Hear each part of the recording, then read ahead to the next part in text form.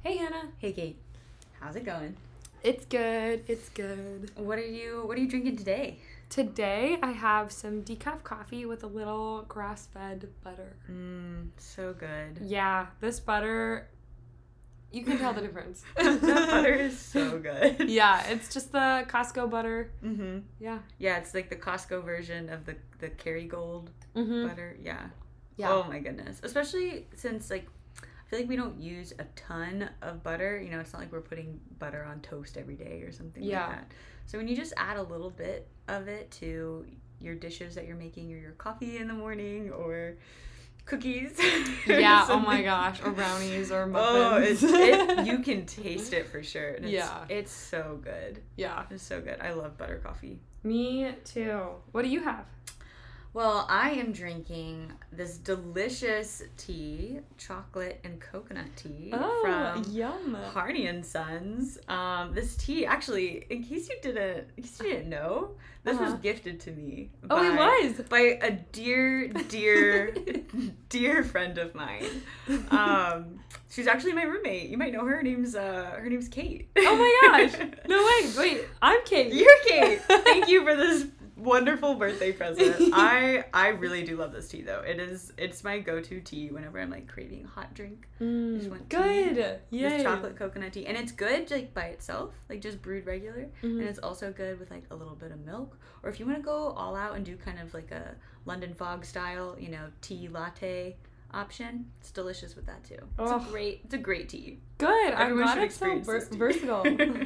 It is so good. So thank you for being the provider of today's drink. Oh, you're welcome. Anytime. Okay, ready to get into it? Yeah, let's do it. Howdy from Houston. I'm Kate. And I'm Hannah. And today we're going to talk about the social determinants of health. Yeah, it's a topic we've kind of been talking about in class, our practice of medicine class, or as we like to call it, POM. POM focuses on a lot of the things about being a doctor outside of medicine. Like outside of the science. Yeah. Outside we get to practice with actors who come in and pretend to be patients, and people who come in and know a lot about their bodies. So we get to practice doing physical exams on them. Yeah, a lot of the techniques that I'm sure everyone's familiar with when they go to the doctor and have the little stick poked into their ear and the stethoscope on their heart. Like all that kind of stuff. We're learning how to do all of those techniques. And the proper lingo and everything associated with that. But we also get to focus on a lot of the non-scientific sides, or I don't know if you'd want to call it scientific, since statistics in a way, still science, but the non chemistry, biochem, microbiology side of medicine. So access to healthcare, physical location in the world, maybe racial disparity, stuff like that. Like a lot of the things that maybe hasn't traditionally been taught in med school, but is just as important to learn about and be aware of and incorporate into your practice as a doctor. Yeah, which I've been kind of surprised, but pleasantly surprised that we've been learning about all of this stuff, because it's something before coming to med school that I started to look into a little bit and realize that there's so many different things that can impact our health outside of just, my knee hurts, so I'm gonna go to the doctor. And over time, like if you're chronic knee pain for years and years and years, potentially get a knee replacement. Like sometimes there's a little more that goes into it than just the knee pain for several years to knee replacement. Yeah, it's like, well, where did this knee pain start, And it might be because this person has a job that requires them to do a lot of heavy lifting every day, and getting a knee replacement is really vital to them continuing to do this job and supporting their family and making a salary. It's a lot of stuff that maybe you don't think about, the secondary, tertiary levels of how this might affect a patient outside of just, you're in pain, let's fix the pain. Exactly. Yeah, just as a simple example. Yeah. So in class, we've been doing, we did the recent project, right? Windshield survey is what we called it, where we were each assigned a different location here in Houston, So this is, where potentially we could be practicing medicine as residents, where we'll definitely be learning during our rotation years. So we were assigned these different regions and went out to these locations to just learn a little bit more about this actual physical environment. What do we see? What do we visualize while we're out there? What kind of people do we see? What do we see in the homes? Is there litter everywhere? Is it really clean? Is it a well-maintained place? How close is it to grocery stores and gas stations and public transport, all that kind of stuff. Mm-hmm. So we were able to learn a lot more about this area that we currently call home. And outside of just our normal routes that we take. I have the same direction that I go to get to HEB and to get to school and to get to Costco. Yeah. But I don't often go exploring western suburban regions of the city, Yeah, well, and also even within families, are there family members who can't drive? And are some of those family members adults, because some adults can't drive? Yeah. And how might that impact the family, especially if, you need to go to the pharmacy to get your medication. Or get to an appointment. Right. So just thinking about all of that stuff, because sometimes doctors, we obviously really want to help our patients, and sometimes it can be a little frustrating when, for whatever reason, the patient isn't complying. But instead of getting frustrated, I think the conversation now is shifting to, okay, well, let's see why they aren't adhering to their medication. Mm-hmm. For example, a common example is a diabetes patient who isn't taking their insulin regularly. Yeah. So let's take a look at that. Can they afford their insulin? Mm-hmm. Can they get to the pharmacy to get their insulin? Can they get to their doctor's appointments to have regular checkups? Do they have access to foods that supports their diabetic diet? Yeah, like a diabetic diet, or do they not have access to fresh food? And is the easiest access to food like a gas station with junk food and packaged foods, and maybe, if you're lucky, a banana or two. Yeah. I definitely realize, living here in Houston, how necessary it is to have, well, I wouldn't say necessary, but how much easier it is to just operate day to day with a car. Oh my gosh. Well, Houston is such a driving city. Yeah. And actually, I think that goes for most of the U.S. I would agree. There are very few cities in the U.S. where you can not have a car. One of those is New York City. Yeah. And potentially Chicago. Mm-hmm. Actually, probably Chicago too. And I don't know about like cities in California. Yeah, maybe. Maybe San Francisco, you don't need a car. Yeah, potentially. But like most cities, and now there's Uber and things like that, but paying for Uber every time. Yeah, that adds up. Yeah. It can definitely cost a lot. And just thinking about, just access to anything. Access to, like you said, your doctor's appointments, the pharmacy. It's something that owning a car, don't ever really think about that often. It's like, oh, I need to be at this location at 5 p.m. for the appointment. Okay, cool. I'll leave my house at 4:30 and get there no problem. Whereas somebody who doesn't have a car or isn't able to drive, they have to map out, okay, well, what's the public transport to get there? And oftentimes, to go the same distance for public transport, maybe you have to walk to different bus stops that are, half a mile away, and that could take you a little bit, and then you get to the bus stop and the bus only comes every 30 minutes. Sometimes the bus is late. Sometimes it comes early and you miss it, even though you were there on time, and the whole trip could end up taking you like an hour and a half. Yeah. And so that's a whole chunk of your day to get to this appointment. And oftentimes, if you're in that position, your time, for everybody, your time is so valuable. Right. And if you have to take off a half day of work to account for 3 hours of travel to get to an appointment, like that is a significant consideration. Yeah, well, especially if you're more low income, or you're just really busy with work and like can't take time off because you have so many responsibilities. There's so many, because like I definitely know of people, of all socioeconomic classes who have a really hard time getting off of work. Definitely can be harder for lower income people, because you literally need to make the money to put food on the table.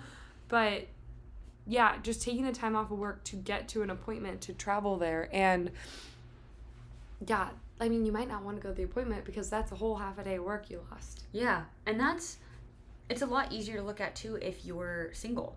You know, if you're just one person taking care of yourself.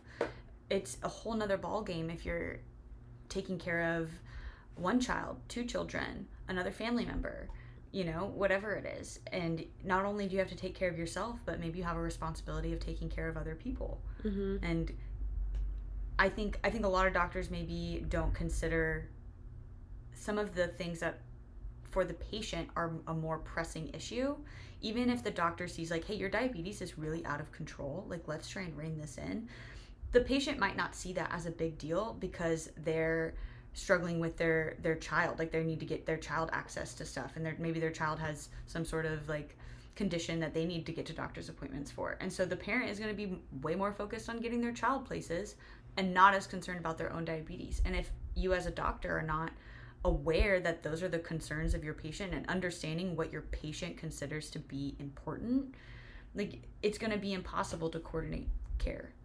Yeah. Well, and even if your patient is more focused on putting food on the table for that child, then likely they're going to, you know, if it comes down to it and they don't have enough money one month for their insulin and they could buy dinner for their child or insulin, or like buy a whole day's worth of meals for their child or insulin, like they might pick the meals for their child. Yeah. Yeah, which is just like a hard, just really sad that, you know, that they have to pick between that. Yeah. And so I think that's what's been the most enlightening taking this course, is just putting yourself outside of your own experiences. And I mean, first of all, recognizing like that I have been, you know, really blessed in my experiences growing up. Like I wasn't concerned about not getting healthcare, you know, like I was provided for. My parents took really great care of me, you know, and recognizing that as a doctor, a lot of the patients that you're going to be taking care of are not going to be in that position, and knowing how to not just take care of them, but empathize and understand and really put yourself in their shoes and know what resources are available to help them the best that you can as a doctor. Yeah, because at the end of the day, we are still trained to fix the problem in front of us. But more often now, we can provide resources for patients and we can still be there for them more than we used to, which I think is a really good thing. Yeah, I would agree. And kind of building off of transportation, something that kind of goes hand in hand with that is food deserts. So technically, Hannah and I think, live in a food desert. I think so, if I remember looking at that map. Yeah, so a food desert is, you can define it a bunch of different ways. In some definitions, it's a low-income area where people are more than half a mile away from a grocery store. Right. Yeah, half a mile away in a city or 10 miles away in rural areas. And there's another like categorization where you can be a mile away in a city, 10 miles away in a rural area, or you can be a mile away in a city and 20 miles away in a rural area. And that's like... that's kind of wild. Yeah. 20 miles to a grocery store. Yeah, that's crazy. And like, I get that because it's rural. I get that. Like, you're surrounded by even 10 land. miles away in a rural area, that's like, I guess I don't know how fast you're driving on those kinds of roads, but 10 miles to the grocery store. Yeah. And I mean, I think that's why, like, there's a whole categorization of rural medicine. Yeah. You know, because the considerations that you have to look at are sometimes wildly different than in a city or a suburb. You know, like access to care is very, very different in a rural area. Yeah. Well, and if you think about people who might not have access to a grocery store, well, isn't it just easier to swing by the fast food place on your way home to grab something rather than going all the way to the grocery store? Yeah, more in like an urban style setting. Yeah. All the way to the grocery store and then having to come home and like cook. Now there's a lot of frozen meals, so that might be a little different. But it's just like, and for people who don't have cars, especially in Houston, and would have to carry their, like, walk home with their groceries. Yeah.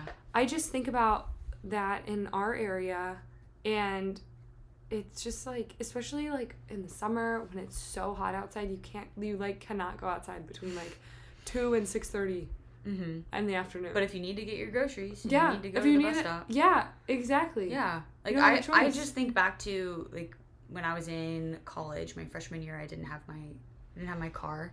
I was like, oh, I don't need it. There's a bus system. Like, it'll be fine. And I mean, I did go the year without it, and it was a little challenging. But it was the only way that it was feasible was because I had friends that had cars that were willing to take me places. But I remember the first time I went to the grocery store without a car, like, I took the bus. And I was shopping for everything, and I finished, like, picking everything out that I wanted and putting everything in my cart, and kind of took a look at what I had at the end of it and realized I'm not going to be able to comfortably carry all of these bags back to my apartment or my, dorm or whatever. And so I had to go back through and put things back. And then even then, I still had, like, a bunch of bags that were heavy, and I carried all the way out to the bus stop. And the bus stop was, like, half a mile away, which, it's not that far, but it's far when you're carrying a lot of stuff. Half a mile with a lot of groceries, yeah. And then I waited for the bus, and it took, like, half an hour for the bus to get there. And these all sound like really small problems. And I don't want to say small problems, but waiting for a bus for 30 minutes can easily sound like, oh, that's not that big of a deal. But if you're having to do that every day, and that's your daily life, and it's not just like a one-time thing, like, oh, my car's in the shop, so I have to take the bus. Yeah. Like, if that's your day-to-day, that's so much time that adds up that you're not putting towards other things. I feel like in med school especially, we really love to focus on how we can be as efficient as possible. Yeah. Oh my gosh. Especially as an engineering background, my brain is just like maximum efficiency all the time. Yeah, it's the easiest way we can do this. Yeah.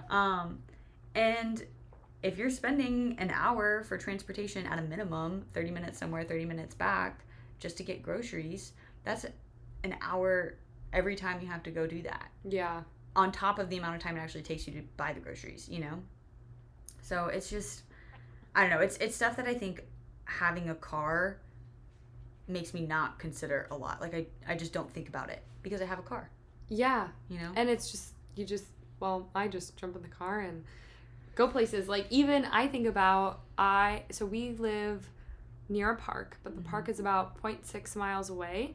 And once you get to the park, it's really pretty, but on the way there, it's not the prettiest walk, and I don't really like... Safest, maybe. Not the safest. Yeah. And I don't always want to make that part of the walk. Especially if your walk is only going to be 3 miles or something. Right. And 1.2 miles of that are this, like, not so nice part of town. Exactly. And so for a while I was making that part of the walk, and then I was like, you know what? I'm just going to drive and park and then walk the parts that genuinely bring me joy and, like, being a little more in nature. Yeah. And even now, just thinking about how lucky I am to be able to do that, to just jump the car and drive the half a mile down the road. Yeah. Yeah. And that makes a big difference for people who maybe need to everybody needs to exercise, but maybe a little more importantly for, like, they're trying to lose weight or trying to manage diabetes or hypertension or something, and they need to be more active. It's a lot easier to be active if you can walk to an area that's pretty to walk, a safe walking space. Like, for us in Houston, you can walk down by the bayou or around a park. Yeah. And if you live really close to that, if your doctor tells you, hey, you need to get 30 minutes of light exercise a day, walking is a great example. It's a lot easier if you're just right across the street from something. But if you live in an area where there aren't a lot of sidewalks, or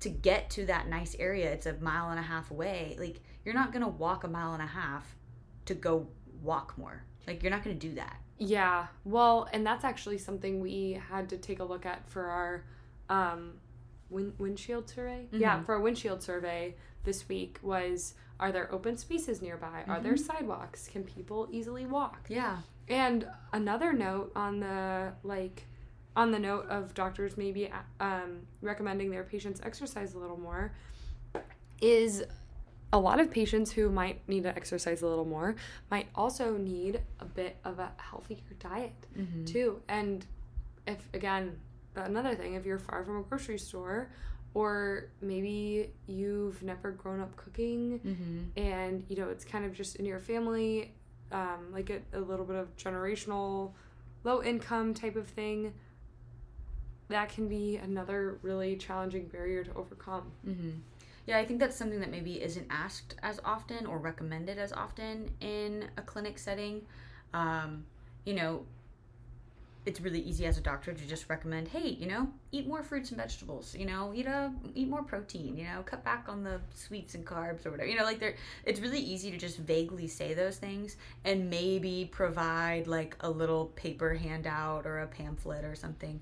But if we're not really considering, you know, hey, do you know how to cook? Like, do you enjoy cooking? Is that something you like to do? How often are you making home cooked meals? And when you're making home cooked meals, like, what are you cooking? You know, and I think a lot of it just comes down to education and doctor patient education and having those kinds of conversations about what does a healthy diet actually look like and how can we easily implement that, especially considering their location, access to healthy foods, access to transportation, that kind of stuff. Yeah, and maybe even connecting like certain patients with nutritionists if they are if the patients are interested, if the or maybe as a prescription, just like, hey, go see this nutritionist. Yeah. And they can work even more closely with patients to make sure they can learn how to cook and make eating healthy simple, because it can be simple and it can be really complicated. Yeah. So I like to choose the simple path. Me too.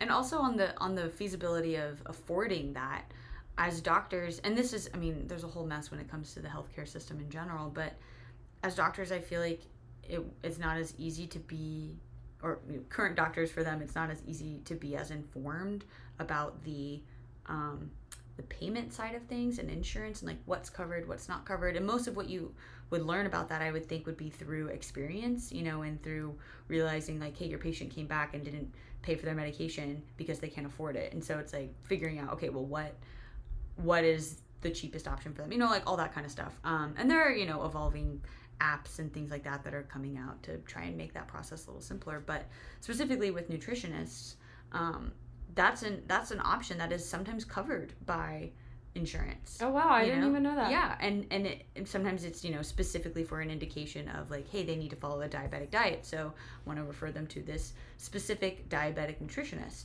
And like there are options for that, and as doctors, I feel like we will be able to at some, you know, down the line, advocate for our patients in that way. Like, you know, one of the things my dad told me growing up that it has kind of stuck with me when it comes to a lot of things in life is just everything's negotiable. Yeah. You know, like nothing has to be black and white. You know, just because something is written as like, hey, these are the rules, this is what Medicare says is covered, or this is what Blue Cross Blue Shield says is covered. It's like, well, call them up. Yeah. See if that's actually what has to be covered. Like, hey, I have a patient who's pre-diabetic and I'm really concerned about their diet and they don't know how to cook anything at home. And I'd love for them to go to a nutritionist and this will make them a healthier patient. Can we get this covered? And not to say that that's going to work every time, but but it's worth a shot. It's worth a shot. And as doctors down the line, like, or as future doctors, like, we want to be able to advocate for our patients in ways like that. Yeah. And help people with maybe some of the more like root causes of why they might be experiencing certain diseases. Yeah. And there can be a whole host of other factors. Like there's environmental factors. Yeah. What else? Education. Yeah. Well, several patients, I just learned this week, there's a significant portion of the population in the U.S. that is illiterate, which I had no idea was a problem in our country, but that has a big effect when doctors prescribe medication and they explain it. And a lot of the time when you go to the doctor and they explain something, even I'm like, okay, So did you say twice a day or once a day, 2 times? Or wait, hold on, what did you say? Yeah, exactly. Yeah. So, like, it's kind of hard to retain everything sometimes that you hear from the doctor. And then if you go home and you get your medication and you don't even know what the label says. Yeah. Like, that's a whole other issue as well. And there's from, like, the couple of abstracts I've read, it seems like there's a lot of shame around illiteracy as well. And so a lot of people who can't read are probably not going to admit it and probably not going to get help because they probably won't admit that they can't read. Yeah. Which is really sad. So as future doctors, there are a lot of uncomfortable conversations that I'm sure we're going to have. And that's something that maybe we haven't discussed as much as being on the list of questions to ask, Yeah. Like, we've talked about how it can be a little uncomfortable to ask about sexual history and things like that. It's like, oh, okay. And, asking a question about literacy might be a little uncomfortable, but you need to know these things about your patient to take better care of them. Yeah. Yeah, exactly. Yeah, there's just a lot that goes into getting health care that has nothing to do with medication or microbiology or whatever, Yeah. And it's just the economic situation you're in, what your education is like, what the education is like in the area. Yeah. How nearby hospitals are, how nearby clinics are. What are the hours of those clinics, What are the hours of your job? What kind of healthcare coverage do you get from your job? Do you even have healthcare coverage, What's your infrastructure like? Do you have a ton of potholes in your area? Is it wrecking your car? Yeah. How clean is your water? Yeah. How clean is the environment that you're living, like your home, your apartment, your whatever, Yeah. Are you at risk for asbestos, whatever? Like what other things are affecting your patients' lives that have nothing to do with their family history of diabetes, Right, yeah. So yeah, it's a lot to consider, and I think it's really great that this is something that's being incorporated into medical school coursework. Me too. Yeah. Yeah, me too.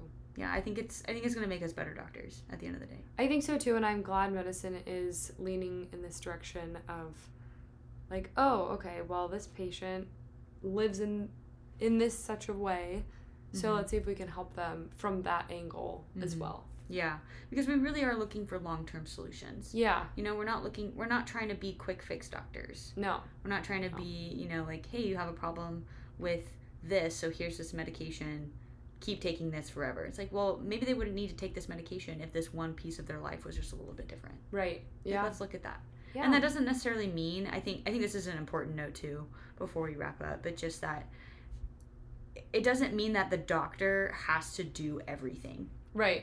We're not trying to say that as a doctor, you are now also a social worker. Right. But as a doctor, it is part of your responsibility, in taking care of your patient, to look at every aspect of your patient's life. And that doesn't mean you have to be the person to fix it all. Right. But just at least connecting them to resources and making them feel like they have support and you're there as a resource as well. But maybe something like how to improve your home environment is not your area of expertise, so you can refer them to a different resource for that. Yeah, and I know things are starting to kind of trend that way in hospital settings and clinic settings of more people are being, like, jobs are being created and people are being hired to kind of fill that role. But it'd be great if that was more the norm. Yeah. And actually efficient and like a well-oiled machine, and not just I'm sure there's somebody that knows how to do that. Ask the front desk. I'm sure they can connect you with somebody. And then the person at the front desk doesn't know who it is. Yeah. Eventually I hope that this will become something that is way more integrated and cohesive. Yeah, I would agree. Well, thank you for listening. Yeah. We wanted to bring this up because we thought it was an interesting part of health and medicine. And our curriculum. Yeah, that isn't really talked about. And I think it's talked about sometimes, but I also don't think people are aware that it's starting to become a thing in Western medicine, because I had no idea that, like, coming into med school, it was something I was interested in, is like treating the whole patient, but I didn't realize Western medicine institutions were starting to care about this too. So I think that's pretty cool. And also just in general, if you're not in medicine, it's good to think about where someone is coming from several different perspectives. And like maybe if this person is, I don't know, having a bad day and not handling it very well, okay, well maybe they have all this other stuff going on, and you know, just having more grace for humanity in general. Yeah. You know, and like, as hippy-dippy as it sounds, you know, just treating everyone with love, right? You know? Hey, like, yeah. That's what we're here to do. We're here to be loving towards one another. Yeah. And do that in what we do every day in life, you know? And support each other. Yeah. All that good stuff. Just, you know, one big happy family. Yeah. So thanks again for listening. Let us know what you think. You can email us at howdyfromhoustonpodcast@gmail.com. Howdy from Houston podcast is all one word, and we would love to hear from you. And that's it. Yeah. Catch you next time. Catch you next time. Have a good day. Bye.